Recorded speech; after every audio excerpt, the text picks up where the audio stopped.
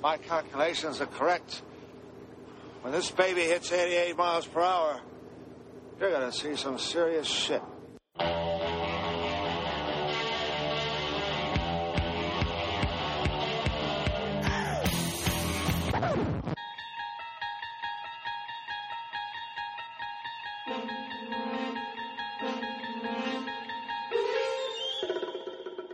You are about to listen to another episode. An episode not only of sound, but of mind. A journey into a wondrous land of imagination. Next stop, 88 Miles Per Hour Podcast.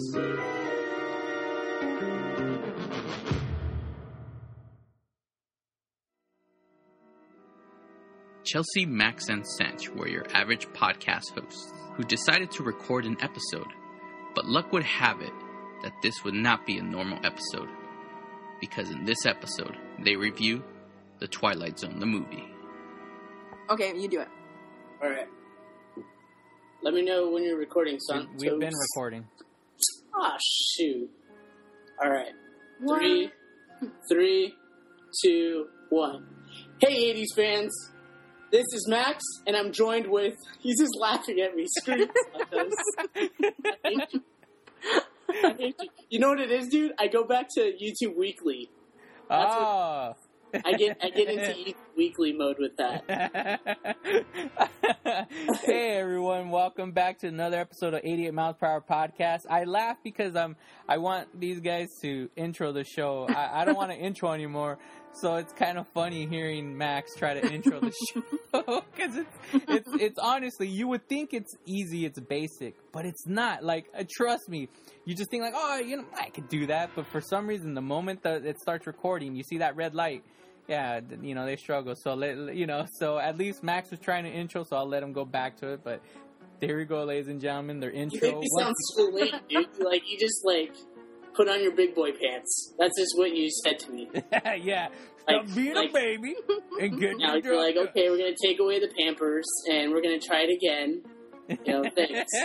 Yes. My self-esteem is a 0 right now. Yes. So if you want, please send care to 88 Miles Per Hour Podcast. Send your huggies to Max.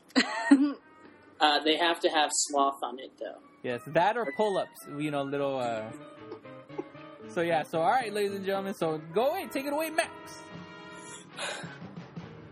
Welcome to the 88 Miles Per Hour Podcast. My name is Max, and with me, for the very first time that we are together, is the lovely... It's me, Chelsea. Yeah. And Woohoo. I'm Sanch, ladies and gentlemen.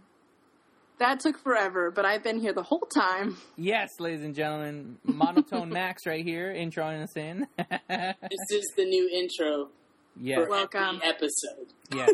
So how you guys been? What's going on? Good. Doing good. It's hot, though. It is. Oh my gosh. Yes, ladies and gentlemen, if you're not from California, Southern Cali or anything, we are extremely hot over here. We're not enjoying any form of fall. Are we in the fall? No, no. Like 1 more week is fall. See, but I'm trying to get into my fall mood. I'm trying to enjoy my pumpkin spice and everything. But you can't. And it's too hot to enjoy my pumpkin flavors. It's weird because when it comes to pumpkin flavored, like it's cold weather type of flavor. Yeah. And I can't. Like, I'm like, I don't want pumpkin bread. Like, no, it's too good. But I do it anyway. I'm not enjoying it like, you know, as much as I could be with it being cooler. But I mean, yeah, I'm gonna go get pumpkin flavored stuff. That's not gonna hold me back. I swear, you better not be wearing a freaking sweater, you nerd. Nope. Okay, good.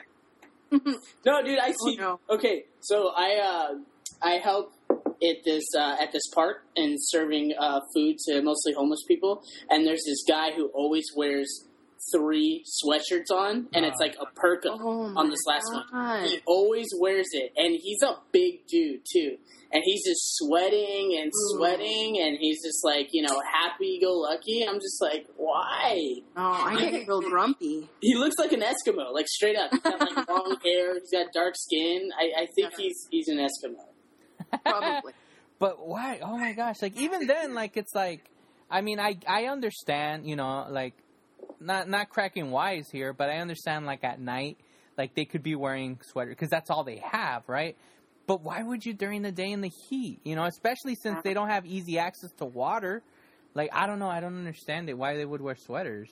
Instead of just carrying it around. I don't know. Yeah. Then again, Chelsea, you wear sweaters at the random times. Yeah, I do. Because it's a fashion statement. I mean, I just want to be cool and wear a jacket, but you're like, it's too hot for you're that. rebelling towards the weather. You're like, oh, yeah, it's hot. I'm going to wear a sweater.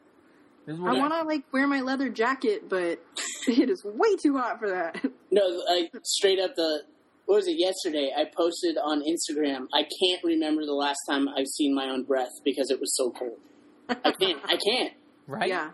But you can see the heat, like, you know, rising from buildings and things like that. You could crack an egg on the ground and go...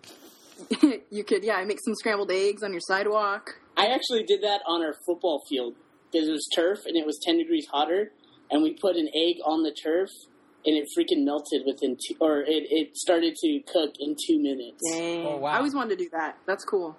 Well, but yeah, turf. Surface of the sun. I know there is some fans out there that are listening in Canada, so I know they're chill right now. They're cool. You listening, Yeah, I mean, yeah, we got, you know, it's crazy. I just want to, I guess, you know, I guess it's a shout out. A shout out to Canadians. But no, all the fans that listening worldwide, like, it's so crazy. Like, our second biggest, like, aside from, like, North America, but our second biggest fan base is out of Germany. That makes sense. Cool. There's a lot of geeks in Germany, dude. Oh, Those really? are hardcore Trekkies. Oh, dude, that's awesome. Yeah. So there you Guten go. Tag. So shout out Guten to Tag. you. Yes, Guten Tag. Deutschland. Yes. Love you, Deutschland. Hans Christian Andersen, you know, nice Christian name. Nope. We just offended everybody. Right? Oh, I know. definitely. Well, I mean, we're talking about the Burbs, so maybe, you know, maybe they like the... Well, but they were murderers in the Burbs. Yeah. They made the That's Germans... what they ain't, dude. Yeah, they made the Germans evil. So, But yeah. we love our German fans. Yes, we do. Yeah. We love you all from all around the world.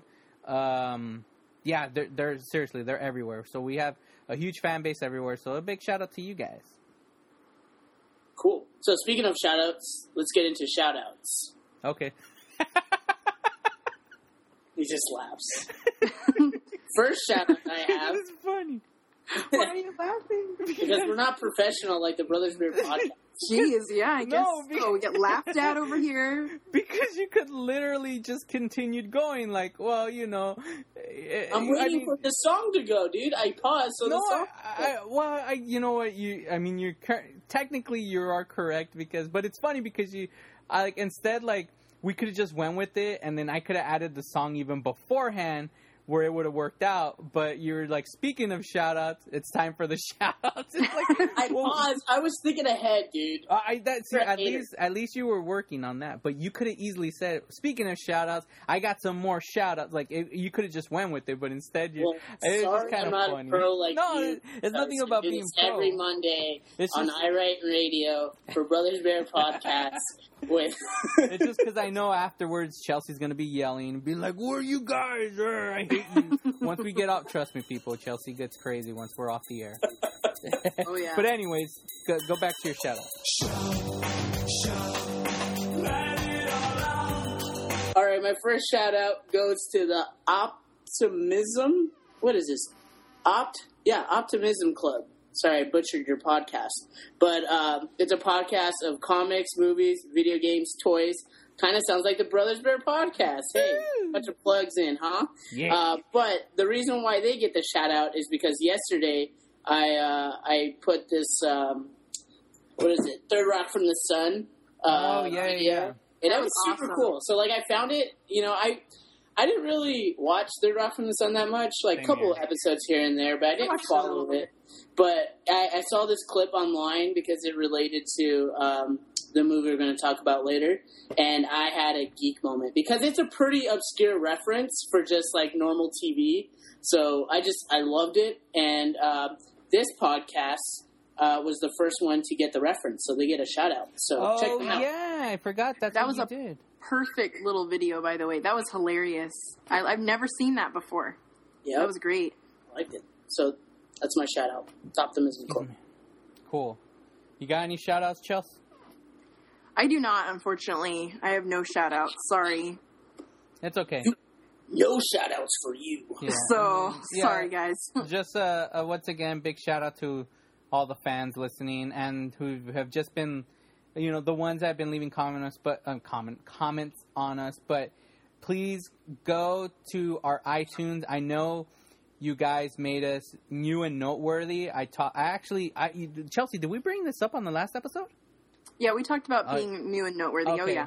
But yeah, so again, big thanks. But please make sure you're rating, leaving comments and reviewing us on iTunes. But I mean, that's basically it for any form of shout outs. So yeah. So I think, we got the shout outs out of the way. So I think we should just go on. I do have an update, Phil. Ooh, update. I have an update. Update from Chelsea. If you listened to our last podcast, I did mention that I've been frequenting Target quite often lately, and I was talking about how there was school supplies and there wasn't Halloween stuff yet. Well, good news. The pencils are gone, and candy and skulls, Bam. And all the good Halloween stuff is at Target. So don't worry, it's there. There you go. Update. That's so true. I saw that today because I had to go buy, because I realized they sold beer at Target. So I figured I have that, the Target card where I'll get 5% off. Yeah, the red card. Oh, yeah. Yeah, so I had to I know all about the red card. I'm sorry, you sound like a straight up alcoholic. I know I do. Like, I gotta get my 5% off, Yeah, and it's funny because I'm not going to... All of this is going to be going down the drain because it's for the cosplay for this weekend at Long Beach. What? So, yeah. What'd you get, Coronas? No, they're Coors Tecate? Light because I needed silver ones. I needed for the Chewy character. So I needed some... Are they going to get the, what is it, Tecate? Well, last time I had Tecate because those were the only ones I could find that were silver. But I wanted pure silver because you know how he wears that silver strap, the belt? So, because I'm assuming that's an ammunition belt that Chewbacca wears, right? I think it's a badge. A badge? I think it's not ammunition, dude. Well, he has a crossbow. Yeah. Well, I mean, maybe it's like a stylish utility belt. You know what? I mean, if it's a utility belt, regardless, there's a bunch of silver cases. I feel terrible right now that I don't actually know this answer. Because there are a bunch of silver cases, right? All across his belt. So instead of silver cases, I use silver cans of beer. I'm looking it up. All right, he's looking it up. But yeah, Chelsea, I agree with you. Halloween stuff is up, so just remember anything can happen on Halloween. Here.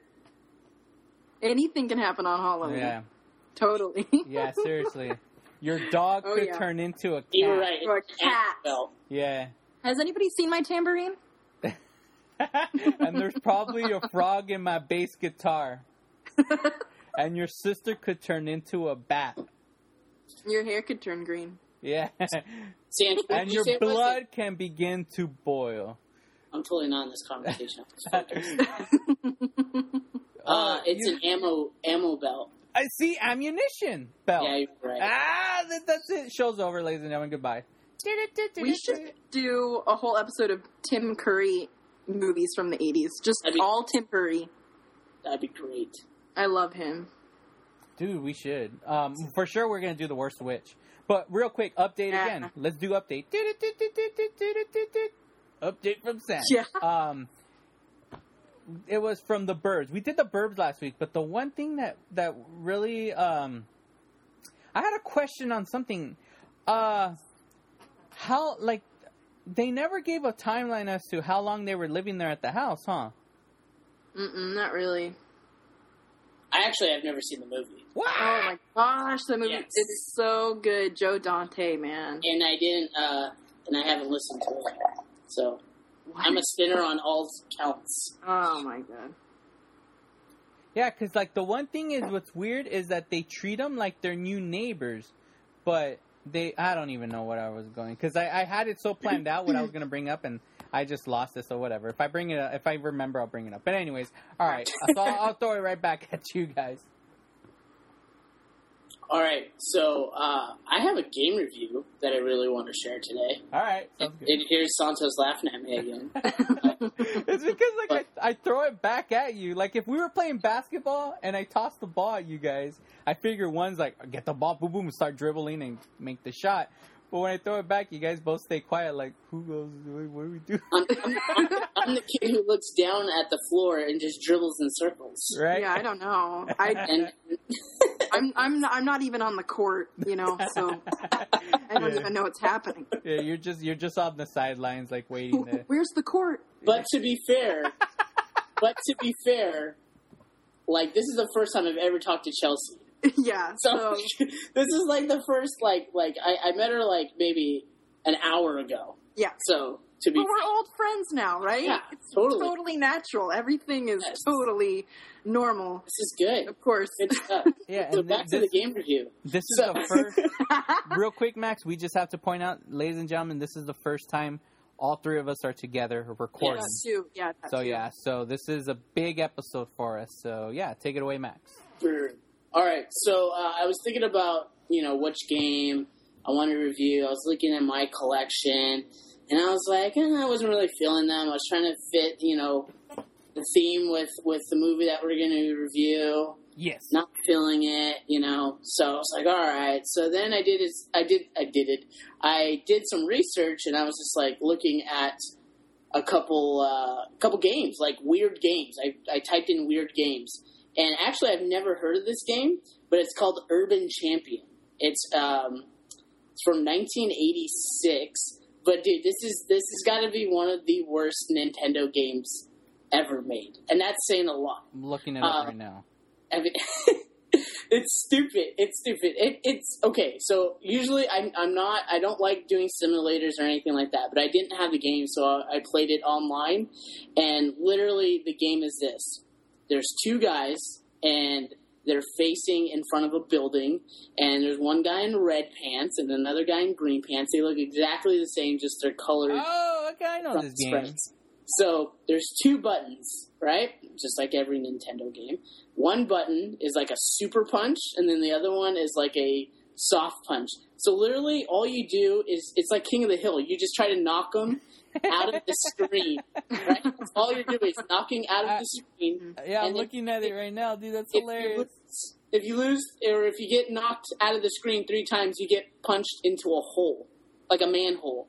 And that's it. And that's the game. So literally, that's the image. That's the image. The Urban Champion is the image, is when he gets punched into the hole. but it gets better. It gets better. So these guys are fighting, right? And the hit detection's terrible. There's no strategy in this freaking game. You're just pressing buttons. There's people above the buildings being a-holes and dropping pots of flowers and stuff on that person.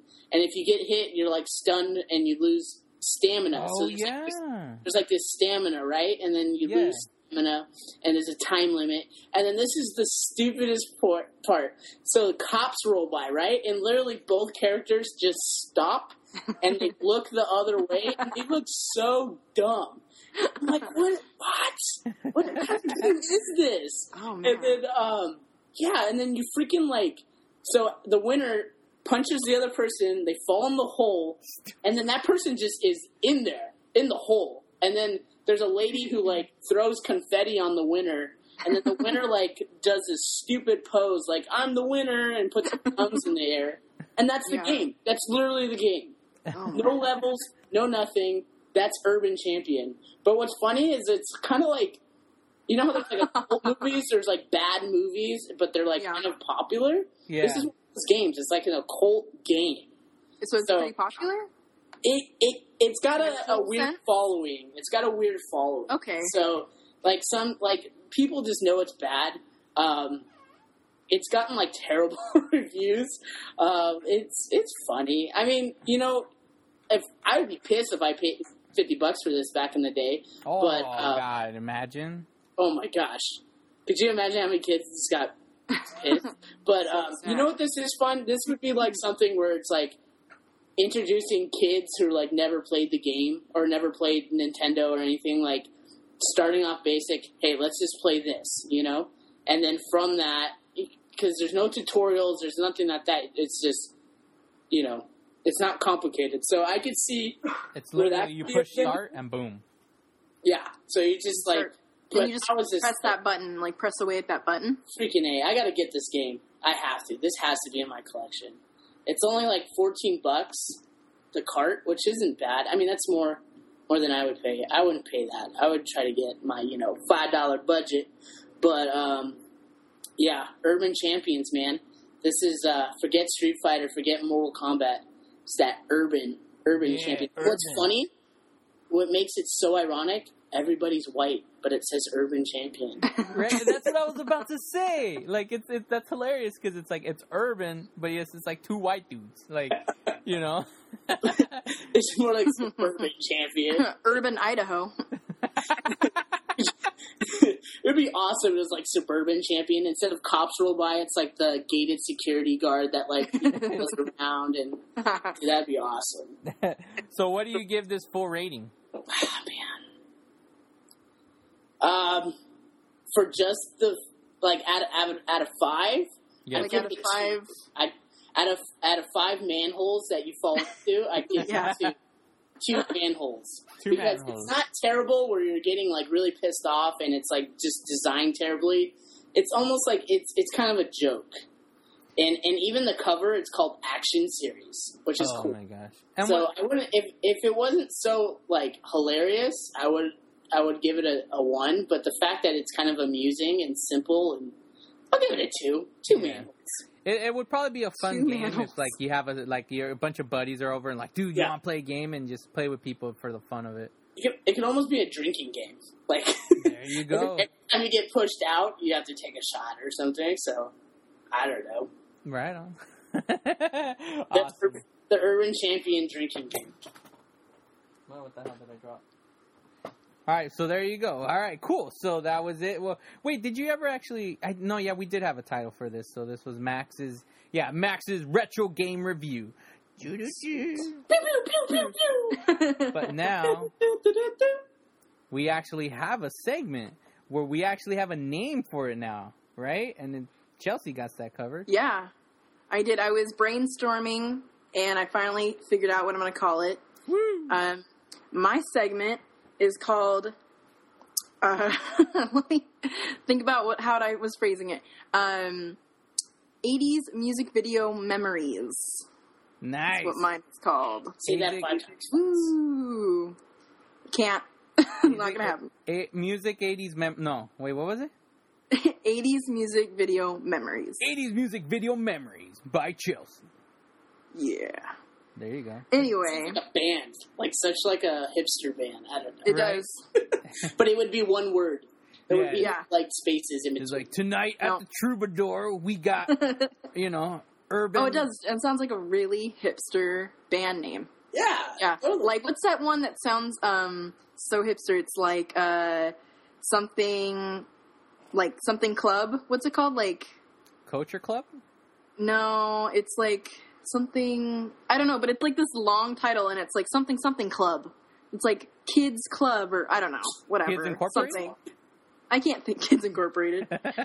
No. Kids Bop. Kids Bop. Yes. Dora the Explorer. Lazy Town. Anyway. Oh my gosh, I totally remember them. In the Club by 50 Cent. In the Club. In the Club. Anyway, so in this segment, as I described in the previous episode, I pick a music video that I like. I like to try to link a little bit to the movie that we're going to talk about. But it's just really an awesome music video in general. And I picked Gold Earring, Twilight Zone. All right. Have you guys ever seen that music video? No, I haven't, but I'm curious. Have you heard of the song? Before? I believe I have. Gold Earring's a great band in general.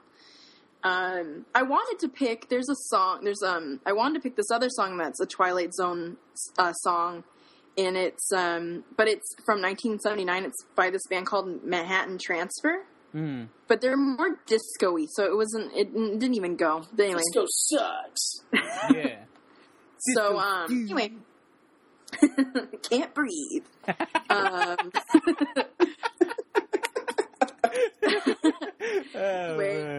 So in this music video, it kind of plays more like, in the video, it's very like detective. Like, I don't know. There's this one part in the music video where there's like a stage and the guy's singing, and all of a sudden it like shows a little girl and she just like looks at the screen. And I just think that's like the creepiest but best part of the music video. She just like looks over and stares at the camera. It's like really creepy. But it's really good. I like it. Little There's like kids are these always girls creepy, man.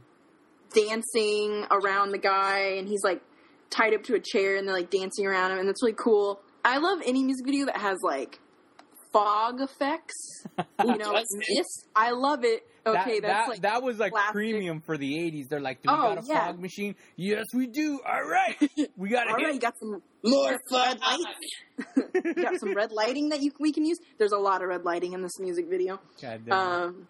But yeah, I'm drawn to red lighting and fog effects.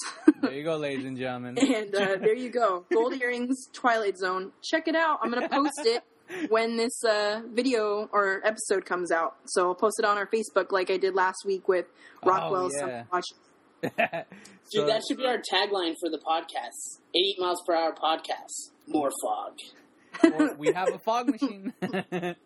See, so ladies and gentlemen, if you want to get Chelsea's attention at the cons, bring yourself a fog machine. Bring that fog machine and like walk slowly in slow motion towards me. Maybe with, like wearing a cape. Maybe look like Dracula. I'm down for it. Yeah, or Tim Curry, whichever. Yes. Oh my gosh. Do that to Chelsea, but not to me. I'll pop you. That's freaking weird. Yeah. Careful though. He might push you down a manhole though. Oh. Bring it all the way back, ladies and gentlemen. All the way back. All right. So there you have it. All right, cool. So of course Chelsea's going to be posting that online for everybody to see. Check it out. Yes, but. All right, so I think it's that time, ladies and gentlemen, because normally it's like my segment was at the end, so we got these two segments. But I think it's that time where we talk about, you know, should we have a title for this, guys? What do you think?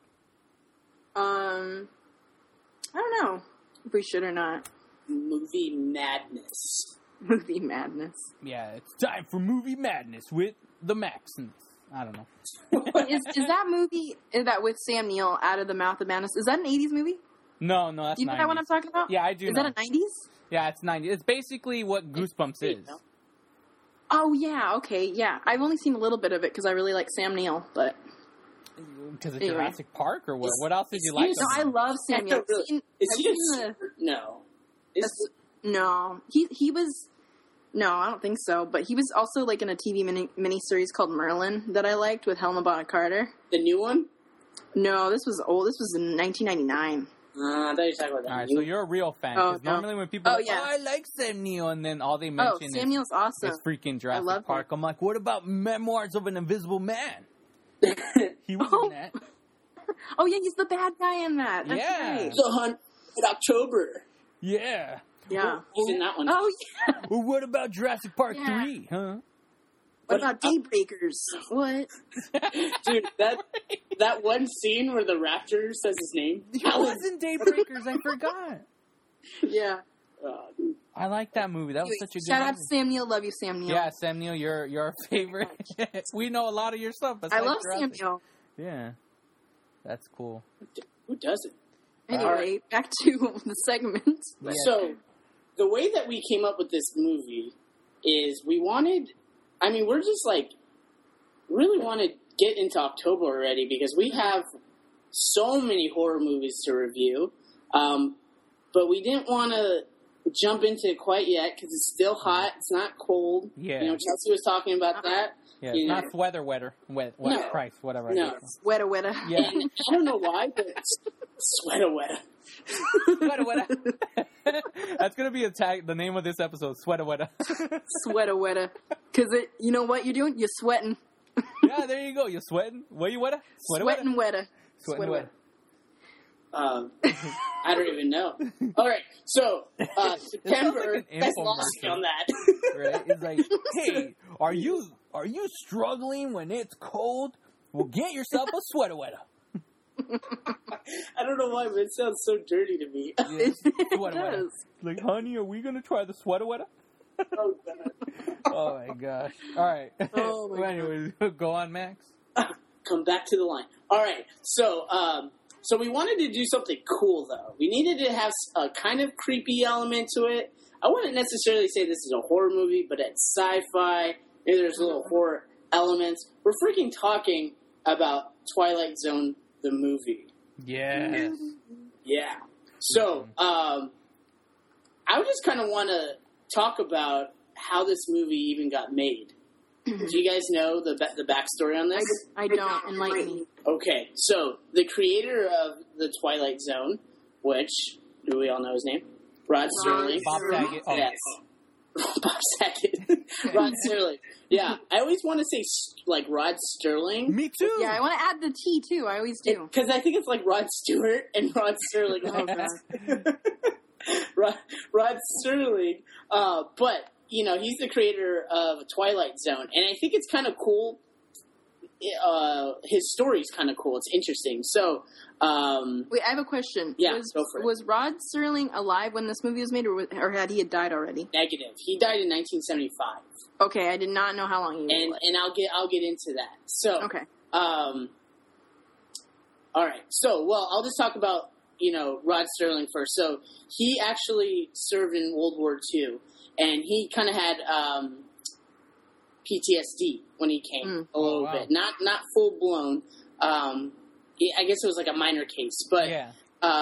He basically just had this huge imagination, and he was really inspired to write dramatic television, and right in that he had this huge imagination, but a lot of it was his ambitions and kind of what he was dealing with inside. He would write these dramatic televisions, and some of it was weird, some of it was, you know, kooky. Yeah, cookie. I said cookie. Cookie monster. That's what I was gonna say. What's on your mind? I don't even say that word. Why did I say? I don't know what the heck. You don't go to your wife like, "Hey, Cookie, how you doing?" What's up, girl? Hey. I know. I don't know why it made you urban champion all of a sudden. anyways, so it's kind of weird. And so he goes to New York and Ohio and goes and be a radio host, but found that he really needed to do writing. So he bounced around different TV shows and different stations, and he found success in New York. And this is 1954. Wait. And yeah. But when you first started this, you said, "Do you know how this movie got made?" Right. It sounds like you're talking about how the show got made. Well, the movie is corresponding in how the show got made. So they stick with me, man. All right. I trust you. I was just confused. Without the show, there would be no movie. True. But I thought you were going to give us a history, like a pre-production of how... Yeah, I kind of thought that too, I'm not going to lie. Yeah, because that's what you said. But you know what? But hey, this is fascinating. Go on. But yes. now... Yeah, now Rob Sterling. It doesn't suck. We got to work on our team morale a little bit. No, there's... Hey, calm down, urban champion, all right? I'm going to get that tattooed on my butt. Right, dude, you should. That'll be a manhole.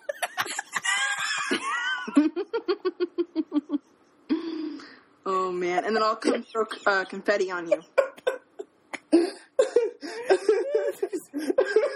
Oh, God. We should just end the episode now, dude. Oh, dude, that was good. All right, but yeah, anyways, so Rob Sterling. Yeah,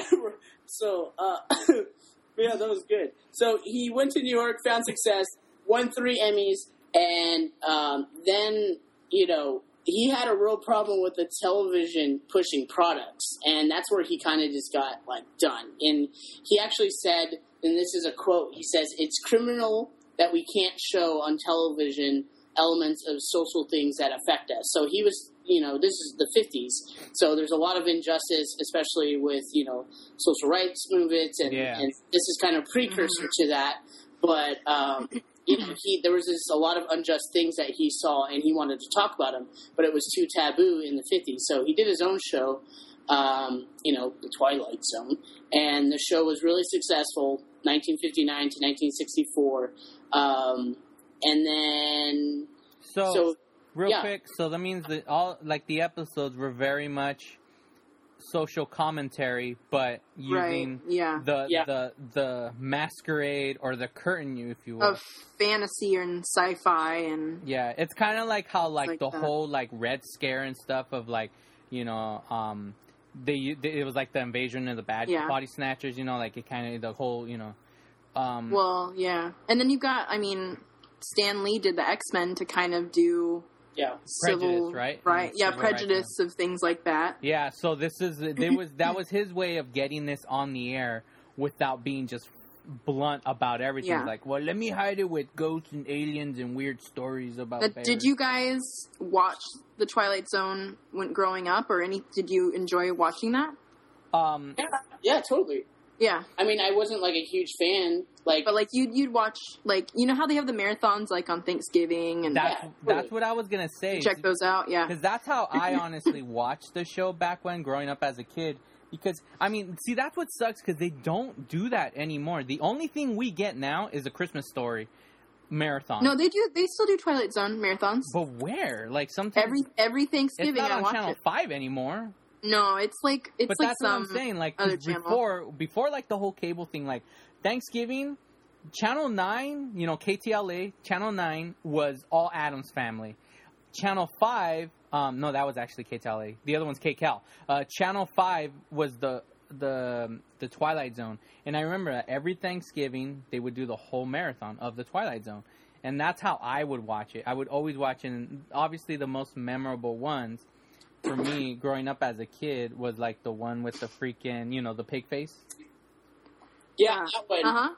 It was called, which one was that called? Masks? Oh, no, that's the Masks one is where the old man makes them all wear the masks because he's dying, and they want to be in his will and everything. The one where it's actually, that actress is the girl from the Beverly Hillbillies. Oh, really? That actress. Yeah, I remember my mom always told me that when I was young. I forget what that one's called. It's like, Eye of the Beholder? Oh, yeah. I believe it's Eye of the Beholder. See, and what was cool about that one is the most popular one. See, what I liked about the Twilight Zone is at the very end, they would show that like there was a twist, almost like a twist. They tried to, like M. Night Shyamalan would like try to do that now, but there was always that. Like, for instance, Eye of the Beholder, you find out that the girl is the odd one. They're the weird. All the pig face are the normal people.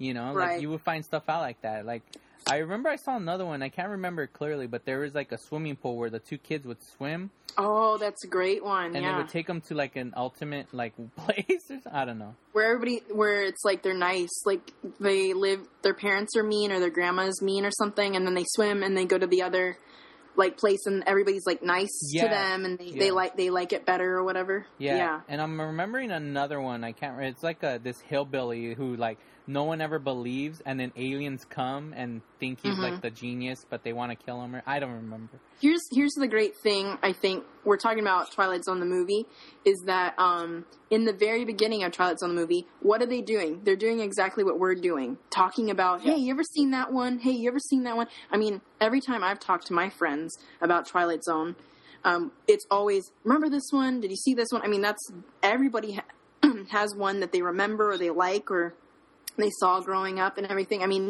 they nail that first part of the movie with the nostalgia of people remembering episodes of the Twilight Zone, Well, the thing about the Twilight Zone is it has lasted for decades now. I mean, it started in the 50s, like 59, and if you think about it, it is way ahead of its time.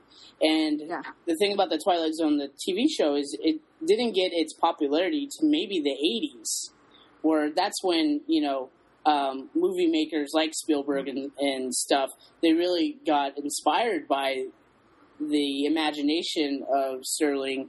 And, I mean, I think we can attribute a lot of the, like X-Files, a lot of sci-fi things to the Twilight. It was really the pioneer, the forerunner for a lot of it. So, I mean, there are, like, a lot of movies that were based off of the Twilight Zone. Yeah. Like, I mean, Poltergeist is almost based off of an episode of the Twilight Zone. There's a lot of like movies that were based off of the Twilight Zone. Yeah, I don't know. It's you're right. It's such a good show. There's this one of my favorite episodes of The Twilight Zone, and it's because it features one of my favorite silent film stars, and it's Buster Keaton. And that one is Once Upon a Time. Yes. And it's freaking cool because Yes. it takes place where he's, in his time back in, silent era. So it starts off with silent title cards, and then he accidentally gets sent to the future. And it's, supposed to be today, and he's just trying to get back in time. And it's so cool because when it's Buster Keaton, he's an older man. But that's honestly my favorite episode is that one. But you guys want to see something really scary? No, just kidding. Spoilers. Yeah, but what's crazy is like 100. They did 156 episodes in 5 years. That's a lot. God Yeah. damn. Think about what is that like? I don't know. I'm terrible at math. That's like 30. Well, if you think about it, how long were the episodes? Were they half hour long? 35. That's like 35 and Okay, or so if they're 31. 35, Yeah, they're like 30. Yeah. okay, it's like so that means normally seasons are 24 episodes a season when they're 30 minute long. yeah. So that's Christ, that's a lot of episodes. That's why they're so expensive. When you try to buy a series, it's always over $100. It's always $100. I want the whole complete set. I don't want like different volumes. I want it all. Well, you hear I was that, ladies watching them and on gentlemen? Send Netflix. them out. Oh yeah, they're on Netflix. I don't know if they're all. I don't think they're all on Netflix. I think it's You're only not on like Netflix. 1 through 3 or whatever, Yeah, or whatever it is. God, I but that's hate where I that. was watching them for a while on that's Netflix. the worst. Netflix is stupid like that. Like I want to try to watch Quantum Leap, but they don't have the first episode. Yeah, It's so stupid. that's dumb. Yeah. Yeah, I was watching all of Roseanne, and they stopped having seasons of Roseanne. Oh well, Like you they can't only had like 1 season of Roseanne. Okay. yeah, and you can't Wanna even watch watch the Roseanne. Cosby Show anymore. It's off. Well, Oh no. You're like everyone's like, wait a minute, calm down, all right. You know? but at least you don't have to watch advertising and stuff. That's good. Yeah. Yeah, it ain't no Freaking Hulu. Dude, God, freaking Hulu, dude, makes Yeah, I me don't so do mad. that. I don't do pisses me Hulu. off, dude. I watch. Yeah. I mean, I'm caught up, but I would watch Brooklyn Nine-Nine on Hulu. But every goddamn but Fargo, ooh, it's so good. If you guys haven't watched Fargo, The show, TV right? series? show, oh, Yeah, I haven't Oh, I seen want it. to check that out. it's so good. But sadly, if you're watching it on Hulu, you got to sit through the goddamn No. commercials. Hulu never works good on my computer. Like Netflix runs totally smooth, and then whenever I've done Hulu, it just like does not want to like buffer right. Hulu, Hulu? it won't. Hulu? I like how you didn't get it the first time. Got You're it. like Hulu. Damn it. Oh, but we want. All right, so here, name this theme song. Dun dun dun dun dun dun dun. Good answer. All right, so all right. You Well, couldn't get the Hawaii 5-0 one. I couldn't believe you couldn't get that one. right, that was and he sung along. Come He was on. singing along to it. All right, since we're obviously talking about the movie, ladies and gentlemen, I think it's time that we get into the movie, The Twilight Zone. So. Here's what we're gonna do. I had thought this up. I talked to them previously, so that's why I'm bringing it up now for the show. Since this movie became an anthology film where there's separate stories, it's not just one complete story. In which they had planned on doing that, but it was made into a movie later on in the 80s that I randomly saw once on TV, and I've been never able to figure it out until obviously the internet came about. But we'll get into that later. But I figured. We're going to go through piece by piece by piece. So we're going to talk about the prologue. Then we're going to go from each individual story. And I think it's best, instead of jumping around everywhere, it's best that we can focus on each segment and each director.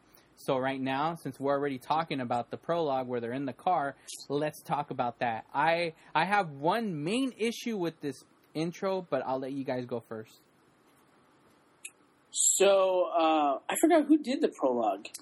John Landis. It was Landis, huh? Yeah. Yeah. Right. So it's Dan Aykroyd and shoot, what the frick is that? Albert. name? Right, it is. Yeah. Uh-huh. Albert Brooks, And then, yeah. so they're driving around. They're like in the. It looks like they're on a road trip, right? I always thought it was like some guy he picked up. Me too. Right? Yeah, 'Cause just that- like a hitchhiker or something. Yeah, because it's based. I mean, obviously, it's right there, fucking spoiler. But it's like what happens. It's like, so you would have to assume, because he's not his buddy, because you would think like, I've known you No, I all don't these think they know years, each like, and other. you're eating me now. Like, what's wrong with you? You know? Yeah. And they're listening to the Midnight Special by Creedence Clearwater Revival, which is one of my favorite. I love Creedence Clearwater. Oh, give us a little bit of that song.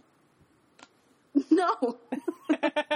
Just a little bit. Fans want to hear. Ladies and gentlemen, Chelsea sings the hits. Oh, no. No, you don't want to hear that. Mm-mm. Mm-mm. It's on YouTube. Go check it out, guys. All right. But yeah, wait, Max, you were saying? You were talking, actually. So, yeah, so you got these two characters, and they're doing what we just did 5 minutes ago, talking about the Twilight Zone. Yes. And they're going back and forth. And what's really cool is this is, like, before Kevin Smith, like, really did it. This was, like, the pioneers of putting kind of pop culture into movies, you know, before Quentin Tarantino. Because it was pretty unique talking about the Twilight Zone in a Twilight Zone. Yeah, I thought that was neat. You know? So it's like, you really didn't see that. And this movie came out in 83? Yeah, it was 80. See, I was shocked about that. That it came out in 83. That it was so early? Yeah. Yeah, I thought it was later, too. Yeah. So, I mean, well, you can tell later. Dan Aykroyd is, you know... he looks younger. Yeah, this was when Dan Aykroyd was still like, hey, Dan Aykroyd, you know. This was between Blues Brothers and Ghostbusters, pounds. right in the middle. Right. And that's how Dan Aykroyd got onto this prologue, was his relationship with Landis, I think. Mm-hmm. Through Blues Brothers, yeah. Yeah. So they're going around, they're talking, and then I think, dude, this has to be one of the most startling, like, moments in movie history. This and, like, Pee-wee, just where he goes, scared, he turns around. I was like, where are you going with this? I'm like, oh, I get it. Yeah. So he turns around and then becomes, like, just this blue monster just out of nowhere. Yeah, I like the noise it makes. It's like a cheetah or like a mountain lion, like it's like the most random sound for it. It just does the. It doesn't mix. Well, to me, it's like it looks so cartoonish. Like he's blue. He kind of looks like a witch. Like he looks like what genders. is he? Yeah. And he's got this long nose. With a cheetah, he makes cheetah noises. Yeah. And okay, here's my issue with this part, okay? It's like, because it does kind of like, I feel like it does drag a little bit, but it's fun because it's like, it's at a time that something like that would never happen. A tape deck eats your tape, like, hey, my empty MP3 player, like, unless the battery dies, but it's like, yeah, they start singing, they start humming, they geek out, you know, like that, and I love that, referencing pop culture. But when that moment happens, I mean, it kind of, like, if I'm driving and he's, like, pull over and he, like, leans over, like, what's going to happen? Want to see something scary? This guy's going to freaking knife me now. Or he's going to try to make out with me, one of the two, because it's kind of weird. It's a weird scene.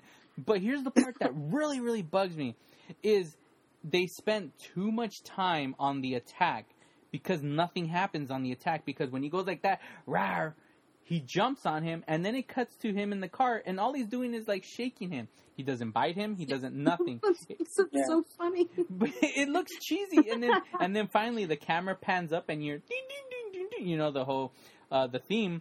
But then that's when you hear like the like he bites him or something. Right. But it spends too much time on him just shaking him like he's Bart Simpson, like, you know, Homer, and like I don't know. It bugs me because it looks so dumb. Like, it's like, God, they could have just literally the moment he attacked him, they should have cut and had that scene where it's outside the car, hearing the screaming, the attack, the editing right there. I felt was just.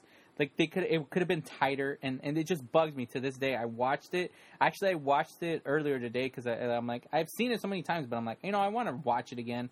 And today was the only time I had, so I watched it, and I'm like, it's still like, God, I just want it right there. Just tighten that cut. So that's my issue with this film, is that damn moment. Yeah, well, corny. Well, I think, you know, when you say it's a little dragged out is because it was mostly improv, that whole part. Oh, yeah. Yeah. And I think, like, the only scripted part was probably that end. Yeah, so that's true. But you could totally tell it was improv because of the way they were going back and forth and communicating. And actually, I don't know for sure, but you could see a lot of Quentin Tarantino in this kind of this one particular prologue, this one particular scene, because it's kind of it drags out, and there's a lot of just back and It's forth. like a regular conversation. Yeah, kind of and you thing. didn't really see that in movies that early. And there was no music either, because Yeah. the only music was them doing the themes. But because it starts off with music, the music dies, Right. and then it's just hmm conversation Silence, of them two, yeah. and that's it. It's just dialogue. Huh? Yeah, that's true. Yeah, it's an interesting way to start the film. I wouldn't have thought they'd go for that for the film. Yeah. To start it off. And they pulled familiar faces at the time. You know, you got these two big stars at Right. the time. So you're like, are we watching a comedy? Like, what's going on here? Because they were Mhm. known for comedy at the time. So imagine you being in the audience and you're sitting down and you're seeing, like, let's just imagine the Twilight Zone movie was being made today. And we're watching it and you don't even know these stars are in it. And the first scene opens with Jack Black and Seth Rogen. Automatically you're going to be like, am I supposed to laugh? You know? Yeah. It's like that's literally what this was at the time with these two, because these guys were huge comedians at the time, and at that, you know, so it's kind of like, where's this going? But they're not being funny, so you're still on edge. I'm like, am I supposed to laugh or not? Like, what's going on? And then that's when like the freak factor happens, and those, you know, the blue Mhm. meanie turns around, rah, you know, and then that's it. So, What kind of monster is that? huh? Did you just? I don't know what that was. Oh, Blue Meanie from the Yellow Submarine. No, I know, but what kind of monster is the monster in In the movie? movie? The prologue. It looked kind of like a werewolf, but I There was thought no it was like hair. a weird witchy. Like I agree That's with the what witch. it's like blue. Yeah, I don't know. It don't was. like a deformed Smurf. Yeah, there you go, deformed Smurf, and that's basically It's the prologue. It's Smurfette. And She's Age. pissed off. Yeah, and then what's cool about that is because they mention Burgess Meredith. One of the most famous episodes is Right. there was Mhm. time now, in which now if you drop your glasses, like you're crap, Nothing nice game. Then nothing happens to them. Like it you know. Yeah. So back when, I guess they were made with actual glass. So when you drop them, you'll be like, I can't see. You know. So they mentioned that, and that's what's cool about that. The reason I bring this up is because instead of using Rob Sterling for the intro, in which they were going to do that, they decided to use, you know, freaking Mickey to do the voiceover, the prologue. Like, you know, well, he was in three or four episodes. Yes, he was. So and that's Yeah. why they mentioned, they wanted him in it because, they wanted, and that was the thing of what's cool about this movie is they try to have as many people from the show to be a part of this movie. Like, shoot, I don't have his They've got first name, Matheson. Bill Mummy. Is that how you say yeah, his name? Bill Mummy. The kid from It's a Good Life. Yeah. He's in the segment It's a Good Life. Right. Yeah, he makes a little cameo. But I was talking about one of the writers. So one of the original writers, who was like the sole survivor of the original show, actually worked with Spielberg and worked on this movie with them. Because again, this is kind of like J.J. Abrams doing Star Wars. Like Spielberg, Landis, these guys they grew up with Twilight Zone and they wanted to give it to the next generation. And they were all young. Mhm. Yeah, These guys were all young at Yeah. the time. So for them, this would be like young directors today making this movie, you know, in which I want to talk about that later. I want to say, you know, who would we want to see? But at this time, I mean, you had some major powerhouses. You had Spielberg, you had Landis. I mean, these guys were massive already by this point, Yeah. you know, and then you had two other directors who were coming up. They were up and fairly new. Yeah, like you had Miller. He already had the Road War going on and stuff like that. Yeah. But you had George Miller, you know, who also directed, you know, Babe. You know, but Pig in the City. yeah, he did I don't both. think he did the first one. No, he did both. He did? I thought he Yeah. only did You He did did the both. second one. The second one's Oh. terrible. I've never seen it. Really? Well, we've never seen his version. The studio cut it up, but his version was dark. The studio was so pissed off when they Really? when they saw a screen didn't- of it that they were like, they cut it up. But yeah, he made a scary, like, dark version of the freaking of the thing. But yeah, and then you also had Joe Dante who Right. who also did a version. But let's talk about the very first one and the most Time Out. famous Yeah. one, if you think about it, and there's a reason why. But Yeah. time out. Before we what get the into movie that. is kind of known for. Yeah, but before we get into that aspect of it, let's actually talk about the thing. So timeout. I'll go first. One of you guys get the plot summary. Oh, you know what, Chelsea, you go next because Max started first with the car one. So I'll do this one. Timeout. It's so weird because, again, you're sitting down, you're like, I'm going to watch The Twilight Zone. All right, I know The Twilight Zone. I remember all these. You know, you're probably like those characters in the car geeking out, like, yeah, I remember that episode. I remember. So you're, like, ready for Twilight Zone. And right away, you got some racist guy, like, just spouting out all this horrible hate. You're like, what the hell am I watching? Like, this is literally The Twilight Zone? Like, that's one thing that always was weird. I was like, dude, like, this guy's, like, full-blown, like, I'm just mad and this and that, blaming all these, you know, all the different races out there and just pissed off. And his friend's like, hey, calm down. And this one's, like, so weird because it doesn't really, like, give you anything up front. Like, you just know he's an a-hole. He hates everybody. He just has hate in his heart. And he's pissed off. And he's like, I'm an American. And the moment he steps out the door, he's just transported into a different time. And he's at a time where there was, you know, I would have to say a lot of hate happening at the time. I don't know. Like, I'm not sure. Huh? World War II. Oh, you mean? Yeah, World War II. You mean? Oh, okay. Yeah, because Rick Morrow, you know, he plays the main, you know, villain in this story, I guess, and he's just, like, angry. And he walks out, and he walks in a point where, I guess, because, like, that's why, like, he has a lot of hate in his heart, and he just has so much prejudice towards other people that I you know, who knows? Like, everybody can have their own assumption of... Because this is the only original story. This story did not exist at all in the Twilight Zone. This was completely made for the movie. So it's like, what were they going with? Like, it's like... Because all of them always have a moral story. And in this one, he has a ton of hate. And then next thing you know, he's in a time where there was filled with a ton of hate. The Nazis, you know, going around just, you know, just...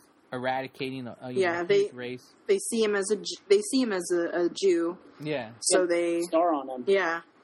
And that's the one thing is like when he goes into the different like time periods where he's looked at as being, you know, where it's this racist sort of time period, he always looks the same, but everybody sees him as whatever. So you're kind of like, you know, he never looks into a mirror and looks like what he thinks, so it's more confusing to him because he always looks the same to himself.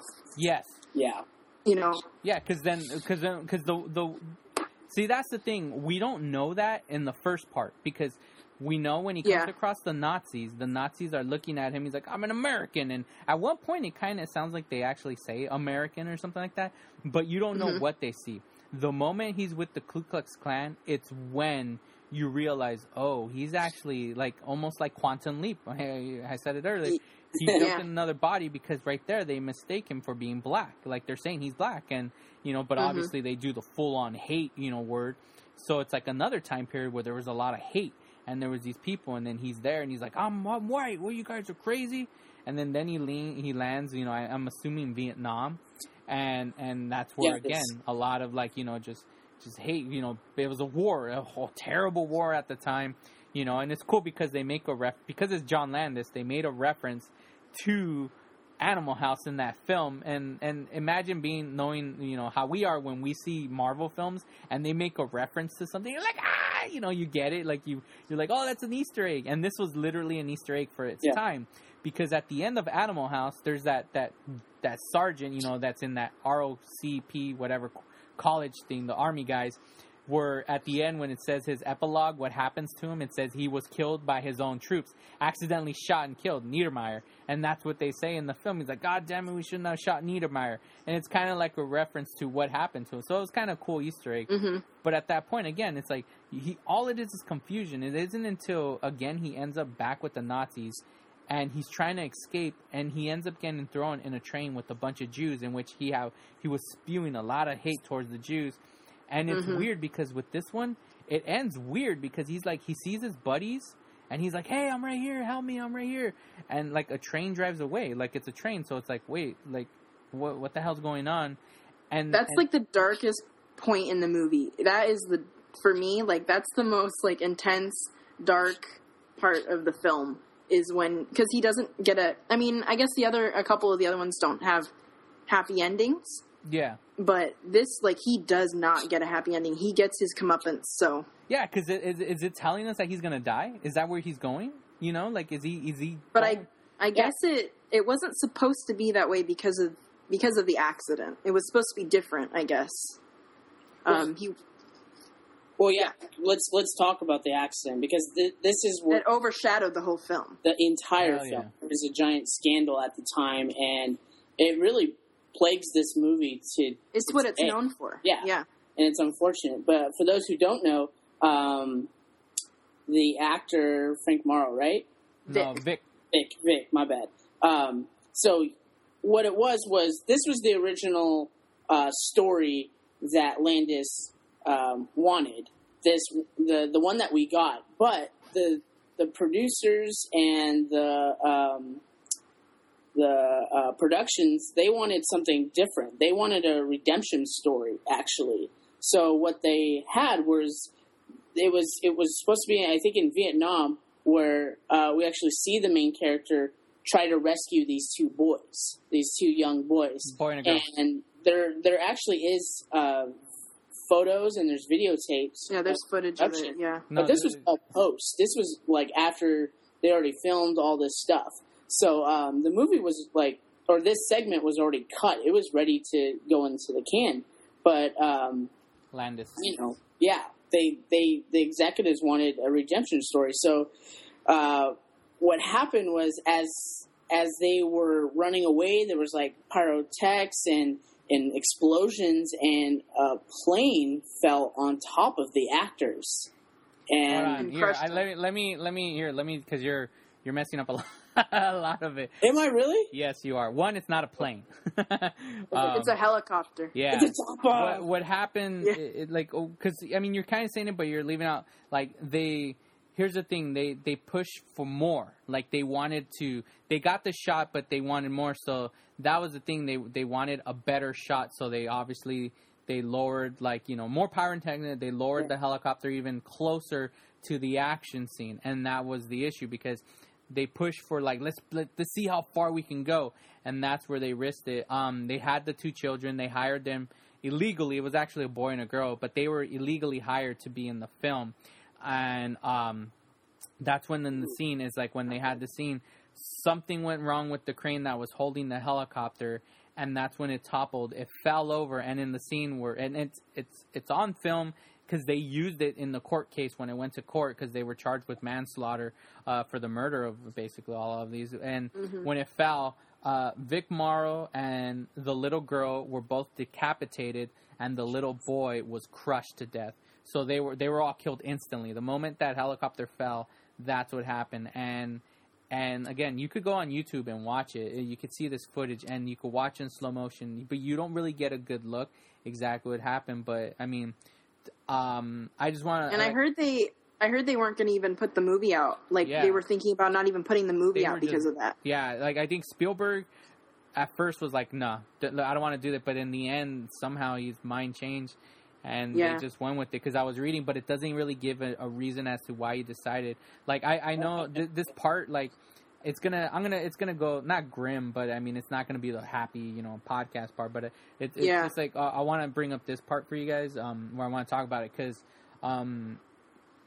growing up when I was a kid, it was weird because I really got hugely obsessed with Faces of Death. I used to watch it all the time with my friends. Yeah, it's it's weird. I was my dad watched that too. Oh, really? 10 or 11. My dad told me about that all the time. Dude, I was in junior high. Totally, that's such a junior high thing to do. Yeah, and it's crazy because I'm very morbid. I'll still watch that stuff now. I go to certain websites where they show you you're oh crap, look, somebody just got ran over, someone this and that, got electrocuted, just the accident videos that you always see. But when I was a kid, I was watching all these we would rent all these Faces of Death at the store and just watch all these people die, and we're whoa, crazy, this and that. But I remember once it was on HBO, and it was this weird documentary special where they were showing a bunch of crazy things that were happening around the world that were caught on footage and stuff, and they were showing it. And I remember they showed the footage of the Twilight Zone footage, and I remember watching this, and out of everything, and I remember telling my friend this afterwards. I was like, dude, I've seen people's heads get chopped off, I've seen people get run over, exploded, eaten by animals, but for some reason this really disturbed me. And that was the one thing that truly disturbed the hell out. I don't know why, but Because there was kids in it? I think it may, but it was just, I don't know, because it was so weird. Like it was weird, but it really bothered me. It disturbed me so much because it was just like, I've never seen it. I've never watched it. And the only thing that I've been to the Museum of Death in LA twice. I just went a couple weeks ago. yeah. And they have at the end of the museum, they've got like, they play videos of people like dying and everything. And that's as much as I've ever seen. But they've got a lot of graphic stuff in the museum and everything too. But I've never actually seen any of that footage of the Twilight Zone thing or anything. Are you watching it, Max? No. Oh. I was thinking, I'm like, Max's face is all like super just, dark. Welcome to Faces of Death podcast, where we talk about death and death and sadness, death and clowns. But that was very unfortunate, and like I said, I guess they wanted, Steven Spielberg was thinking of not even finishing it because it was so bad, but it didn't really say why he decided to just kind of keep going with it or whatever. Well, it's because actually his lawyers told him not to leave the project because that would look too suspicious. Oh, okay. And they say hey, just keep on doing it. It would look worse if you left than if you just continued to do it. And unfortunately, the next segment, which is his segment, let's get to it. The weakest segment of the movie. You're the weakest segment. Get out of here. Really honestly, quick, I just want to add, there was no memorial at the end, right? It didn't say in tribute or in... No, I don't think so. They didn't do that. What the hell? What were they said? I don't know. That seems like that would be too Street Fighter much. had, Raul Julio Vaya con Dios. Like, how come this didn't have freaking Vic Morrow? I think. What the hell? I think because he died in the actual movie. Like, I think that'd be in poor taste. Well, why would I don't think that'd be good. How's that in They poor want to taste? disassociate themselves. Yeah, you don't want it. Yeah, I don't even think they were doing totally that, right? I don't even think they were doing that then, though. I don't think films were doing that. I think they did, but I just don't. I wonder what was the first. Yeah, what was the first movie to ever do that at the end that said in memoriam? Yeah, like, tribute to, Max and Chelsea. You guys were great hosts or something. I don't know. Oh gosh. That means he's firing us, Chelsea. He's already fucking replacing. Because he fell down those manholes. No, there's gonna be you guys gonna be at the con and like a scaffolding light's gonna fall and it's because some kid's tap dancing and he kicks his shoe and it flies and hits and it falls and Tap dancing. But yeah, so anyways, that was the first segment, again directed by John Landis and written by John Landis. The only one that was written strictly by the director and directed by because I was reading of what everybody did and Landis actually wrote that one. So there you have it. That was the first one. But now we're gonna focus on the second one, and Chelsea's gonna give you the plot line in which already she's starting off saying it's the weakest of the bunch with Scatman Crothers. Let me tell you, it's weak. Whenever I watch this movie, because they're old, they're physically weak. Yeah, weak like the movie. It needs to be like Logan's Run. Don't survive that long. Yeah, you know what? Like when I watched this, I watched it as a whole. But when I watch it for just because I want to, I skip this segment. Really? I'm sorry. I don't care for it. This is why. The first segment is good, and because of all that bad stuff that happened, Steven Spielberg was like, okay, we need to because it was so dark, we need to add some lightness to it, and it's too sugary sweet, this segment. It's a remake of a episode by the same title, Kick the Can, and I do like Scatman Crothers because I like The Shining, and he's in The Shining. That's cool.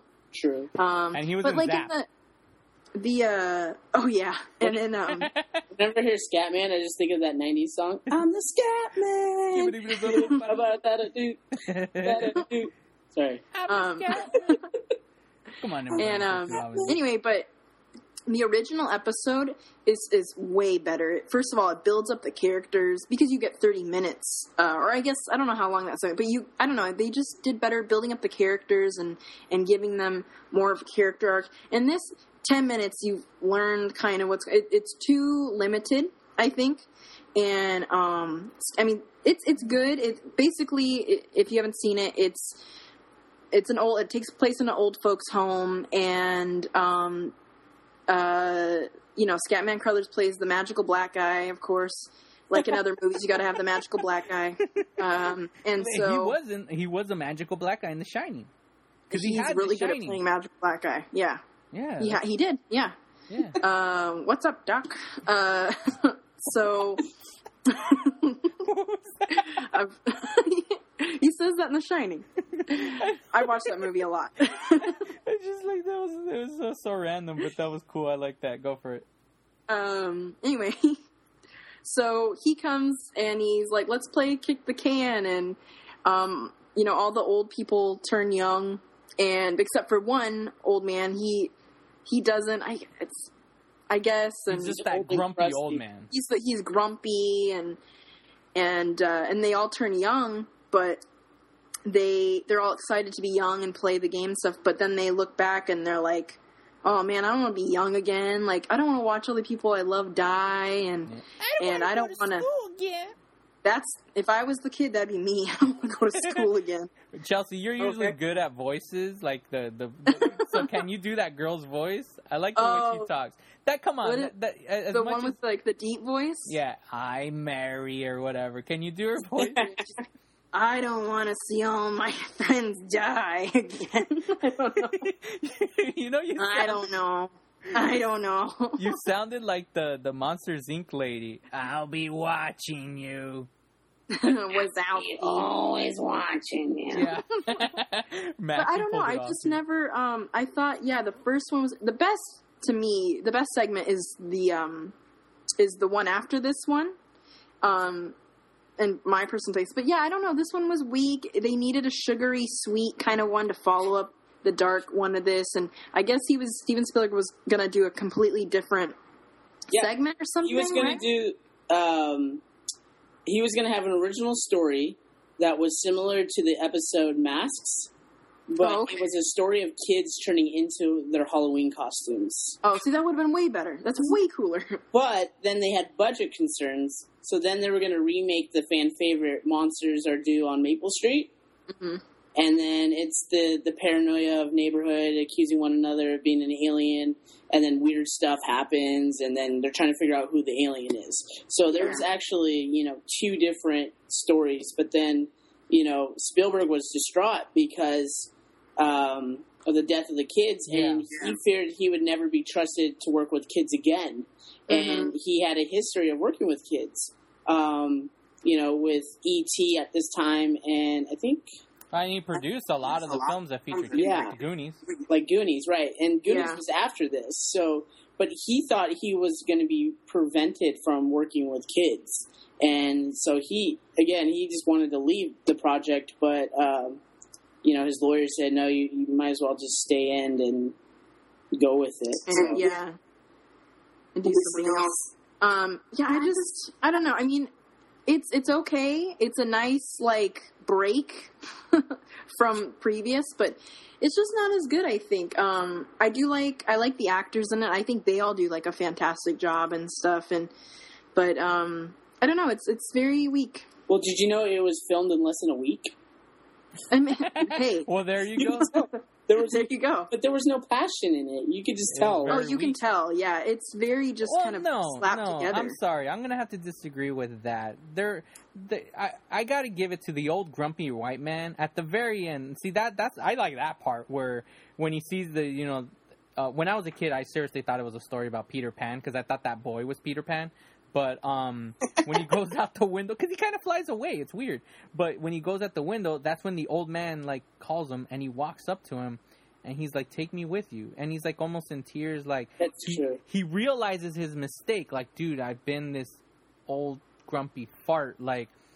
I regret. I want to be young. I want to be a part of this. But he's been such a stubborn bastard. In which you see afterwards, he's more happy. He's kicking the can. He's playing. Mm-hmm. And even the old man kind of says, it's coming. Don't worry, fans.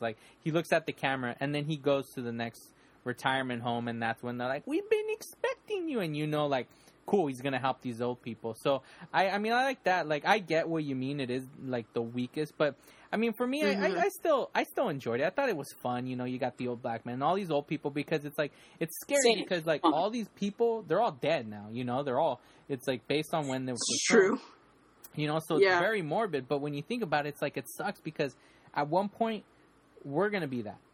We're gonna be old like that, and we're gonna look back and be like, God, like, I remember when I was a kid. We're gonna look back and be like, man, remember when we would just mess around? We would go biking, riding, running, whatever, just sitting, talking with our friends about Twilight Zone and stuff like that. Like it sucks, because that's what scares me, because like I start seeing like all these old actors dying, and then they always show them when they were young and fit and whatever, or just young and active, and you're like, God damn, like that's all gonna be us one day, man. We're all gonna die. Like, we're all gonna be old and die.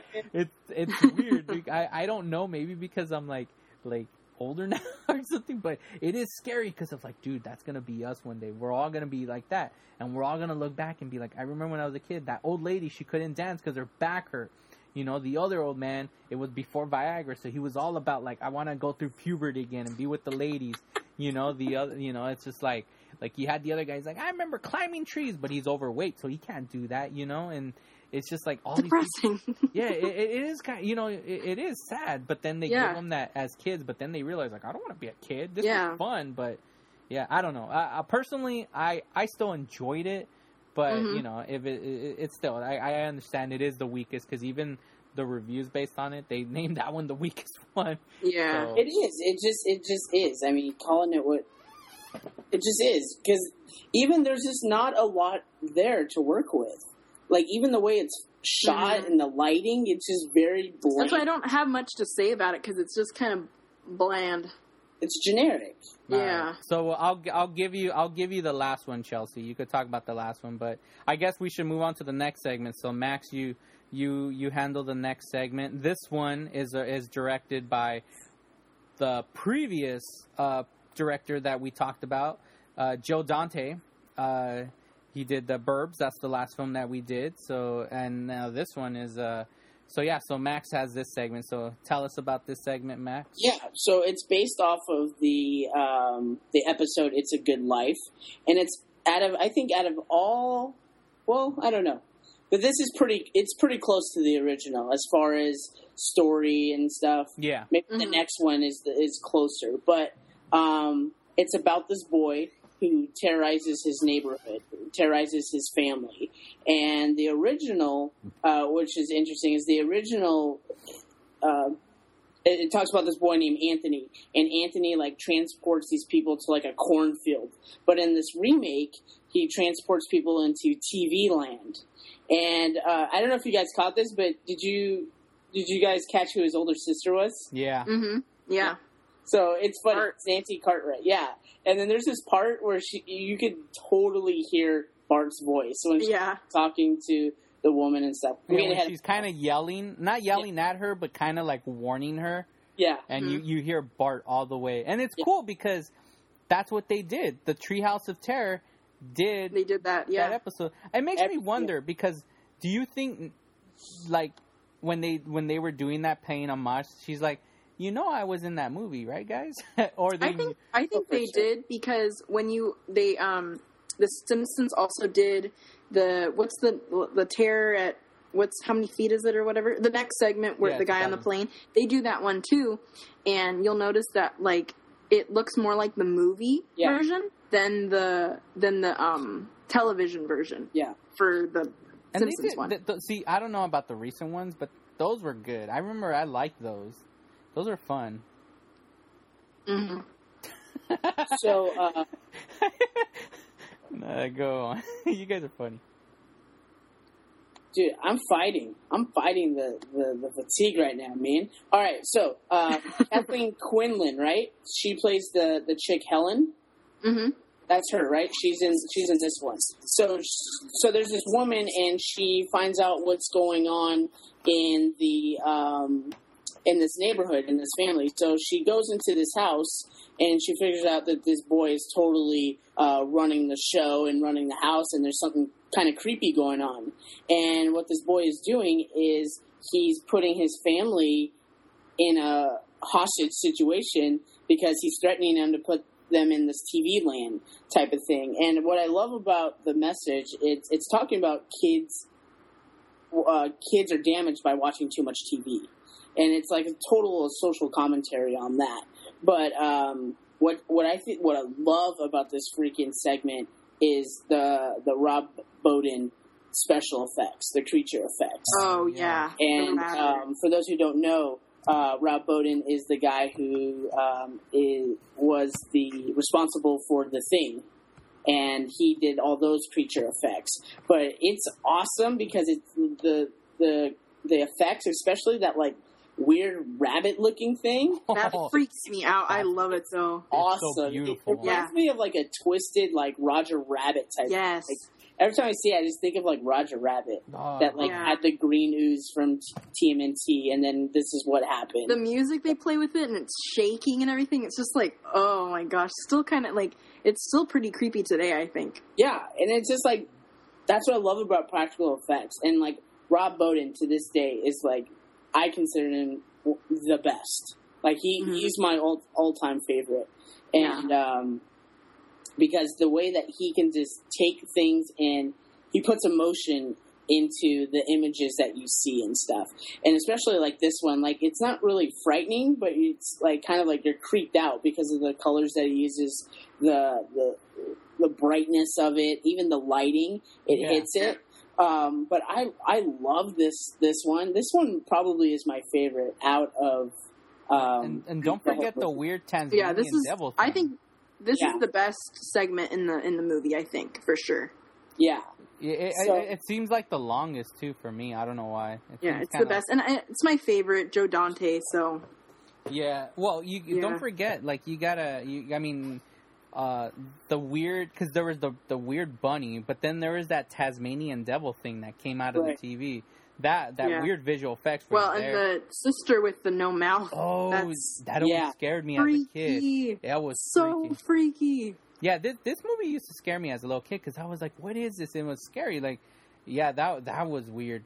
You know what? I agree. This is probably my favorite one too. It is considered one of the best ones too. And just the way the house that he's in is designed is really cartoony and awesome. I always liked the way that looked too. Yeah, totally.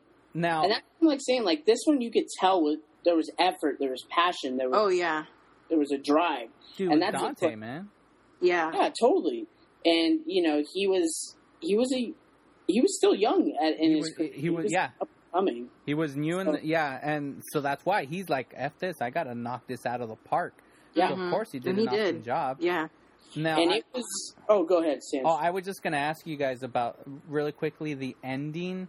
I wanted to get your guys' opinion on this because I was watching this and this is the first time this has ever popped in my mind watching this. So at the very end, the little boy is left with that lady, right? And they go away, they run away.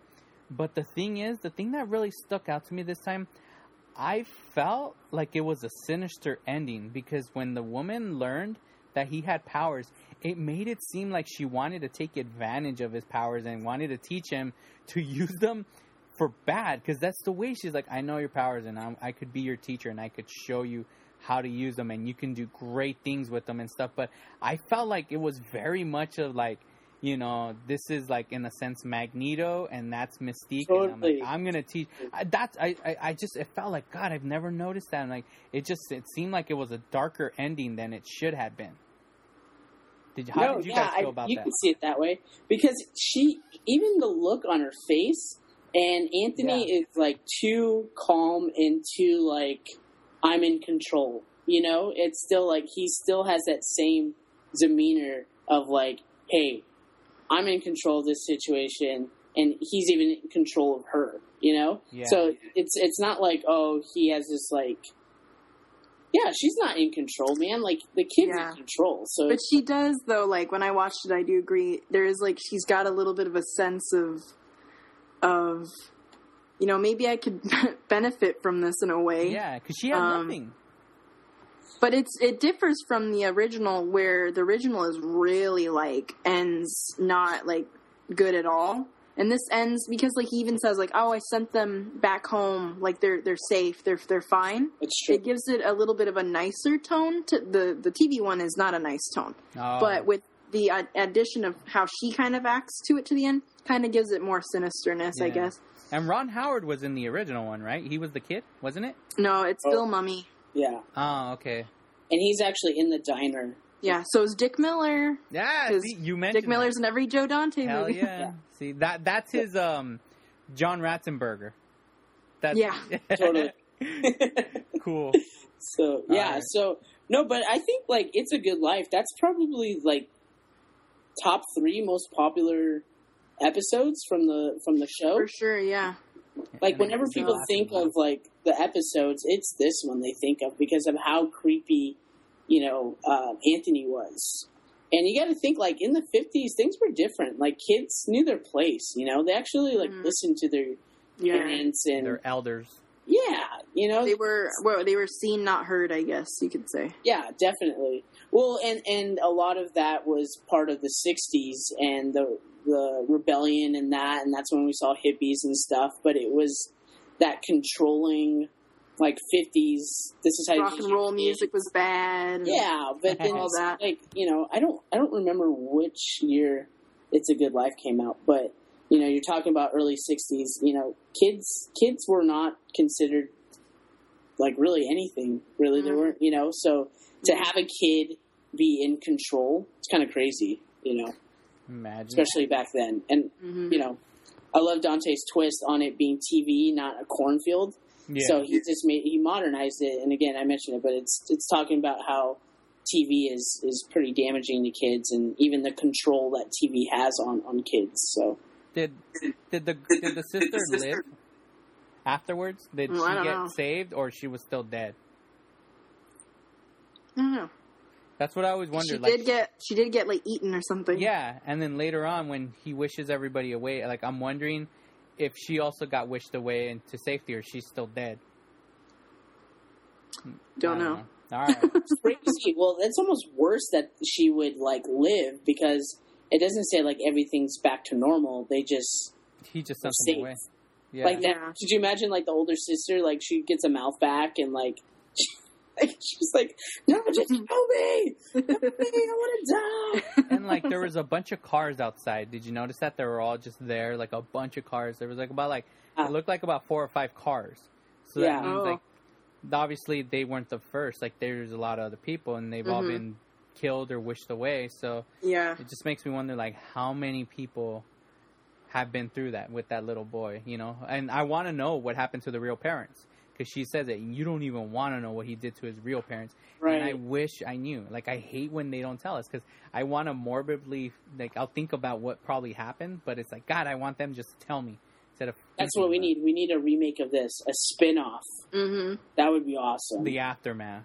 Yes, Call it. exactly. Well, there needs to be more anthology movies, I think, or and anything. I like anything that's anthology horror. So, like Creepshow.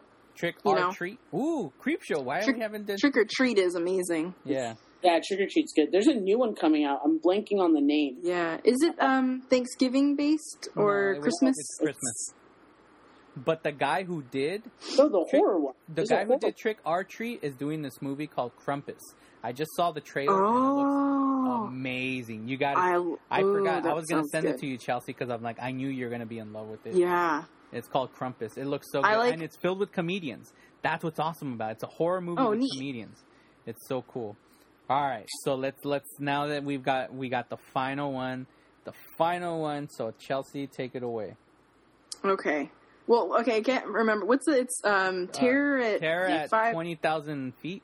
Is it Terror at Nightmare? 20 what? Is it Nightmare or Terror? Nightmare. Nightmare at 20,000 feet? Yeah. Yes. Okay, well, this is a remake of a classic one, which the classic one stars Captain Kirk, or William Shatner, if you want to call him that. That's the original one, and this one's pretty good. Yeah. Not the strongest, like It's a Good Life, but I think it's very good due to Lithgow. Lithgow's acting. Trinity. The Trinity. fantastic. His performance, beautiful. Dr. What is it, Solomon? I watched a lot of that show, Third Rock from a Sun. Oh, okay. Yeah. And he does great at it. Anyway, but it's this guy, he's terrified of flying, and he's got to get on this plane. And he's just terrified of it, and he's freaking out, and he's freaking everybody else out around him. And he starts to see a creature on the wing, right? He thinks he sees something on the wing. And he's just, like, freaking out, and everybody else is getting, like, nervous around him and everything. And finally, you see, like, he opens up the window, and there's, like, this awful creature, which the makeup is really good, too. Yet, like, very good. Because the original one is, like, ridiculous looking. It's like a guy, it's like half bear suit. It looks like the gorilla suit that Poison Ivy wears in Batman and Robin. Yeah. God, that's so terrible. And you can, at one point in the old episode, you can see that he's wearing, like, sneakers. Yeah. You know, so it's, like, really bad. But this one is really good. And really good. And they're just, like, freaking out. And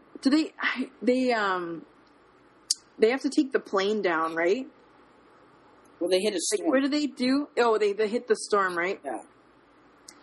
And when they get down, though, they see they have to like take him to jail, or they freak out or whatever. That's an asylum. Yeah, asylum. But they do notice that there was, like, damage on the wing. Mm-hmm. Yeah. Holy Toledo! Saying, that's literally what the guy says. Holy Toledo! What happened up there? And this one was directed by Mr. Miller himself. Now, George Miller, I want to do a correction. Miller wrote Babe. He didn't direct it, but he did write and direct the second one. So he didn't direct the first one, but he did write it.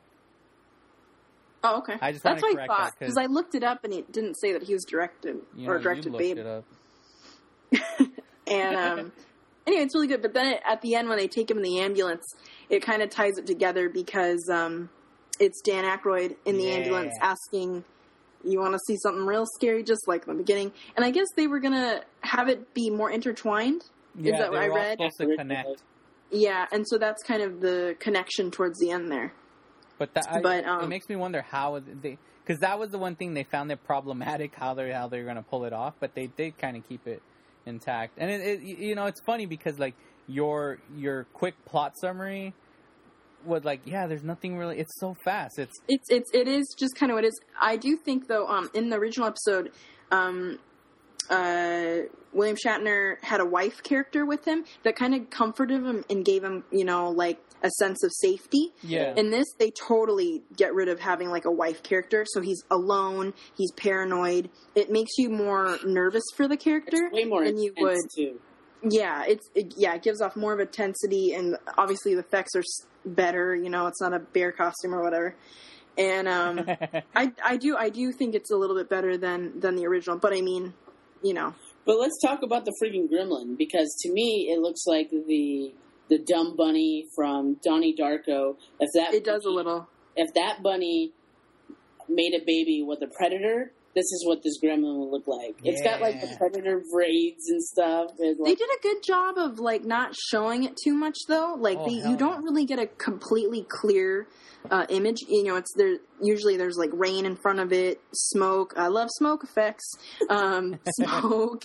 And it's very, there's flashes of lightning. It's kind of like, it reminded me, obviously not as good, but, the first Alien movie, where you don't really see the alien that much.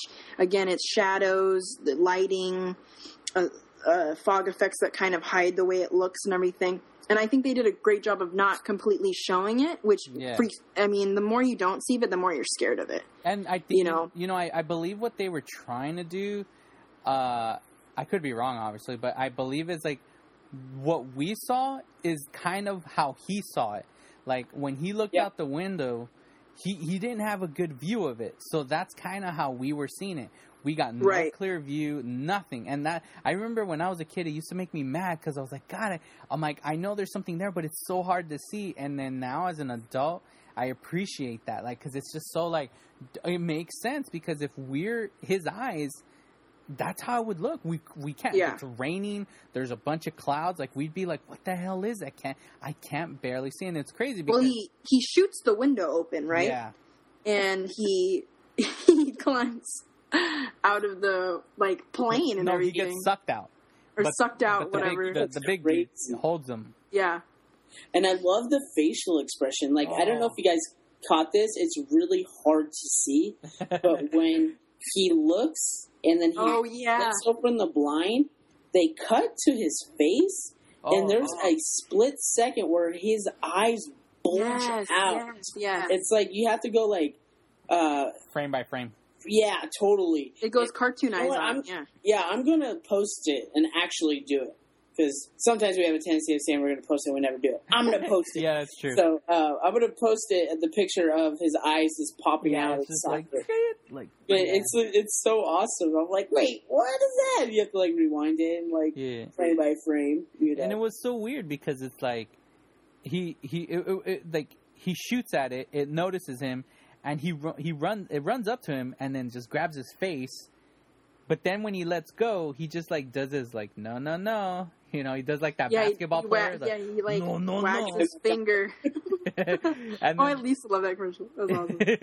and like you see its face, and it's cool because again, the practical effects, beautiful, looks great. Like, even though it's weird, it's like I love because it was a gremlin, and then it just flies away. He goes wee, you know, and it goes away, and that's it. That's the whole story. Man afraid, sees something on the plane. Everybody's like, "You're a moron. What are you doing?" Freaking him out.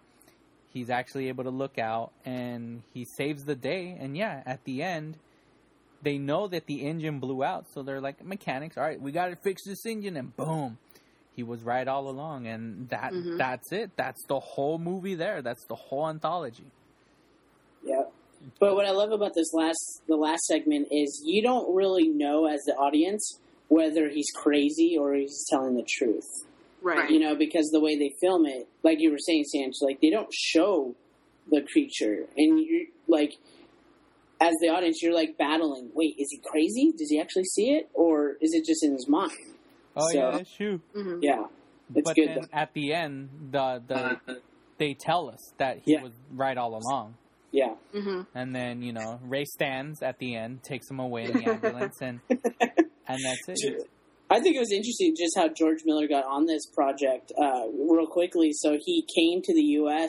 from Australia because that's what Mad Max, you know, he's promoting Mad Max. Yeah. And he went to the WB about distributing Mad Max, and then he ends up meeting up with Spielberg, and then they're like, oh, yeah, why don't you just make this last segment? So it's like, how crazy is that? Like, that Mad Max led to this last segment, so...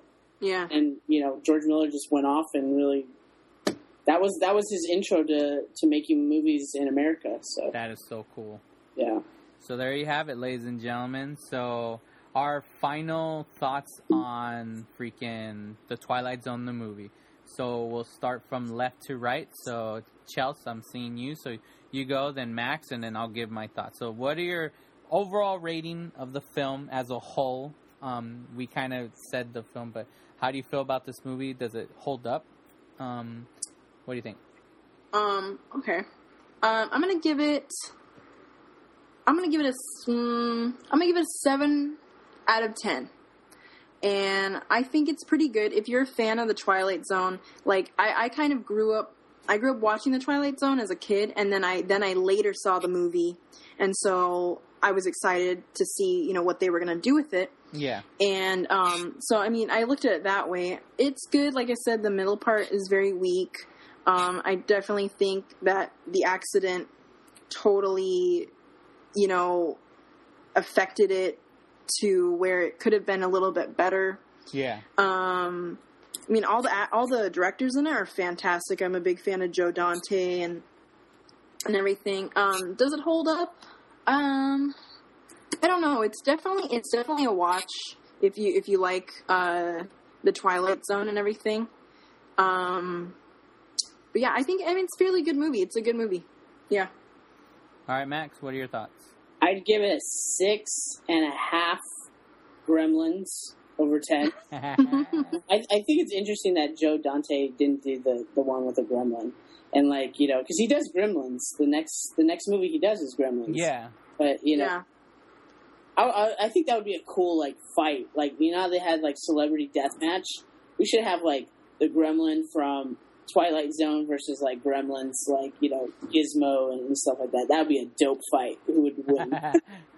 But yeah, no, it's a good movie. It's got its slow parts. It's got its charm. It's not boring. It's totally worth it to watch it. I wouldn't pass on this, not at all. And even if you see it like in a bargain bin for like $5 or $10, like pick it up. It's worth having in your. It's an interesting film. Yeah, totally. And I think like they just knock out the concept of anthology because those are just rare to do and it's hard to do. yeah, It's hard it's not to easy. get 4 different stories, but you're telling one big story. Right. And the big story is this love of Twilight Zone. So I think as fans go, I would love to see more movies like this, like more directors that, get together. Like, why not have Are You Afraid of the Dark anthology? Well, Hey, they're doing a Goosebumps, but Right. it's one story. But It looks stupid. It looks dumb. it looks awful. But I'm gonna see it. Yeah, the visual effects looks terrible for that Bigfoot. Oh yeah, dude, it looks bad. Yeah. Twilight Zone, the movie, I liked it. As a whole, I was like, it still holds up. It's fun. It doesn't look cheesy to me, like, effects-wise. I mean, it's practical, and yet it still looks amazing to me. Again, I went through the whole thing. I wasn't bored. I enjoyed it all the way through. It's fun. I wish they would do more stuff like this, but the one thing I want to say, like, if they were to do this today, a Twilight Zone today, what directors would you want to see do? Like, who, there's 4 segments. Like, who would be the directors you would want each to do a segment? Like, I would love to see, of course, because, you had Spielberg, so you got to pick the new Spielberg, freaking JJ. I'd love to see JJ Abrams do a segment, Christopher Nolan do a segment, Quentin Tarantino, Yeah, I was gonna say. and then Michel Gondry. those would be Oh, he would do a crazy one. right, dude. Oh my god, that would be so weird. What about you guys? Who do you guys have any directors? Even if they're the same as me, but like, who would you want to see? Yeah, my first thought was like Quentin Tarantino. Yeah, that was mine too. Maybe Tim Burton. Maybe. I don't know. Tomo would be good. Who else? Robert Rodriguez would be good. Oh, Yeah. yeah, dude, that's true. He I love the Grindhouse films. That Oh yeah, me too. like and I think like when you have Tarantino and when you have Robert Rodriguez, they're actually lovers of film history and stuff. Mhm. Yeah. And they love film, so I think they're fanboys, so that would come across. Also, I think Peter Jackson going back to his roots Oh, with horror, Yeah. and kind of because even like Lord of the Rings, like the whole Gollum when Smeagol and Gollum have those like interactions, it's actually really unnerving, and I think he could do some pretty crazy twists and some really creepy atmosphere. I would love to see Peter Jackson being in a chair and doing something like this. yeah, that'd be awesome. Okay, that's it. You guys just like stopped, like, okay, well, no. Well, I was like thinking, but I can't think of anybody else. No, I can't think of anyone. You guys named all the good ones. Del Toro too. Oh yeah, Guillermo. That'd be awesome. Yeah, Guillermo would be cool. Guillermo. And Guillermo then del Toro. for fun, I would want to see a version with U-Ball, M. Night Shyamalan, Mick G, and Michael Bay.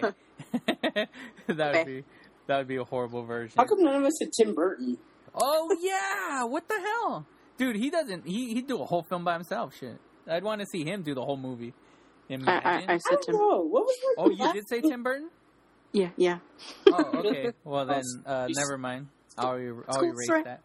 All right, cool. So there we have it, ladies and gentlemen. That was our movie of the week. Now it's time for my segment, the final count. No, it's not the countdown, but it's my version. Now, I want to do kind of what like for instance what Chelsea did. She tried to relate it her video to the song. So I'm gonna try to do that every week, in which is gonna be kind of hard with 80 songs, especially since I've already done a lot. Like I wanted to use one, but I couldn't because I previously used it. But today I'm gonna give you this one's gonna relate with the George Miller one about the Nightmare at 20,000 Feet. So today's song of the week, I'm going to give you Susie and the Banshees cover of The Passenger. It says, he's a passenger in a plane. Ooh, that good song. Yes. It was released in 1987, though years later from the film. But I figured it's like, okay, what do I, hey, he was a passenger on the plane. He was freaked out. So it's a very good version, and it came off of their they did an album of cover versions called Through the Looking Glass, and I loved it. Like this song is so great. Like I have like this whole collection of Susie songs. Like I used to listen back before iPod, so I had like a CD, and I remember I would just listen to it. Like I had all these songs from Susie and the Banshees. I would listen to it, so I really enjoy Susie, even 90s Susie. There's a song I love. I wish I could use like a few of them, but I can't because it's from the 90s, But I'll give you this one, So yeah, this week's song of the week is going to be Susie and the Banshees, cover version of The Passenger, originally sung by Chelsea who? Iggy Pop. Yeah, there you go. Woo! I was kind of scared for a second. I'm like, oh shit. Were you? Nope, I got it. Iggy Pop. All right, cool. So there you have it, ladies and gentlemen. Ladies and gentlemen, Max, Chelsea, give us your final thoughts before we head out. I think my final thoughts is the Twilight Zone is still here to stay, which is interesting. We didn't even talk about, but this movie kind of spawned the Twilight Zone 85 series. Oh yeah, it did. I forgot. Mm-hmm. We didn't even talk about that, but yeah, there's 3 seasons. There's so much to talk about, dude. Yeah, and there's a ride at Disneyland, and it's just, if you look at it, it's one man who suffered some horrific things. He saw some horrific things, and out of that, he expressed himself in imagination, and it really opened the door for a lot of sci-fi to be in the forefront. I think in ways the Twilight Zone allowed things like Star Trek to happen, and for it to actually be on television and stuff like that. So it's pretty cool. Like Twilight Zone, there's some hardcore Twilight Zone fans out there, and I think it's time. It's 2015. We should have a remake of the Twilight Zone, or I know we had the X-Files and stuff, but let's get the Twilight Zone an update, and we can make it, like super dope. So let's do it. Let's have a petition. Let's do it right now. Let's just make it. Well, just in general, more anthology shows. Yeah, totally. More. They did one called Fear Itself a couple years ago. That was really good. And I think John Landis did some for it. And Masters of Horror. I don't know if you've ever seen that. Totally. Is really good. But yeah, there definitely needs to be more anthology stuff. I think isn't there of Death? Yeah. Yeah. Oh, and VHS. I never saw that. VHS. Yeah. Those are all good indie stuff to watch. Shark Boy and Lava Girl. Oh my god! Well, my dad was. That's so weird about that. When my dad was in the hospital, that was on, and he was watching, and we walked in. We was just watching. Isn't it? Yeah, what are you watching? Oh no! What? He was on so much medicine. Ever. He loved it. He was on all that medicine. He's like, oh my gosh, that kid can act. Oh man! Becomes a werewolf later. Yes. Yeah. All right. Wait. You. I guess your final thoughts, Chelsea? Yeah, my final thoughts is, like Max, bring back anthology, bring back Twilight Zone to the forefront. It's an obscure kind of, I feel like this is sort of an obscure movie for, when you think 80s, you're not like, Twilight Zone, the movie. But it's a good movie. Of course, if you've ever had any interest in Twilight Zone, check it out. It's just good. It's a good little time capsule for the 80s, and yes, I dig it. Be careful when you're on the plane. There might be a gremlin on the wing. Yeah. Remember, you can never tell. There might be a gremlin on or something, right? Does it go? Make sure to... Your TV might be on the fritz, and you're this and that. Right. Yeah. It's like, make sure to turn on all the lights in there, because you never can tell. There might be a gremlin in your house. Ding, ding, ding, ding, ding. I love that song. Ding, ding. And it has the cats in the song, too. I don't think we've done Gremlins. I don't No, we think... haven't. Let's do Gremlins. Look, I can't. I'll have to Christmas. take a picture of it, but I just got that. Oh, that's I'll awesome. have to take a photo. It's a span. It's like a wristband. They had one of Gizmo and they had one of it looks like the Flasher one, you know? Yeah. But maybe I'll take a picture Oh, and put it on yeah. Instagram. But it When looks really it goes cool. like that, Where'd you right? get that at? I got this at a Hot Topic, so it's like one of those like plastic band things. Ooh, Hot Yeah. Topic, And huh? it's green. Oh yeah, down at the Hot Topic. Get out of Hit here. up your local mall, guys. Yeah. Madness, super madness. Anyway, what do you think? What are your final thoughts, Sanch? My final thoughts is it sucked being in timeout because we were playing kick the can, but it's been a good life. But sadly, there's been a nightmare at 20,000 feet. So I think it's time we get in that DeLorean and travel back to the future.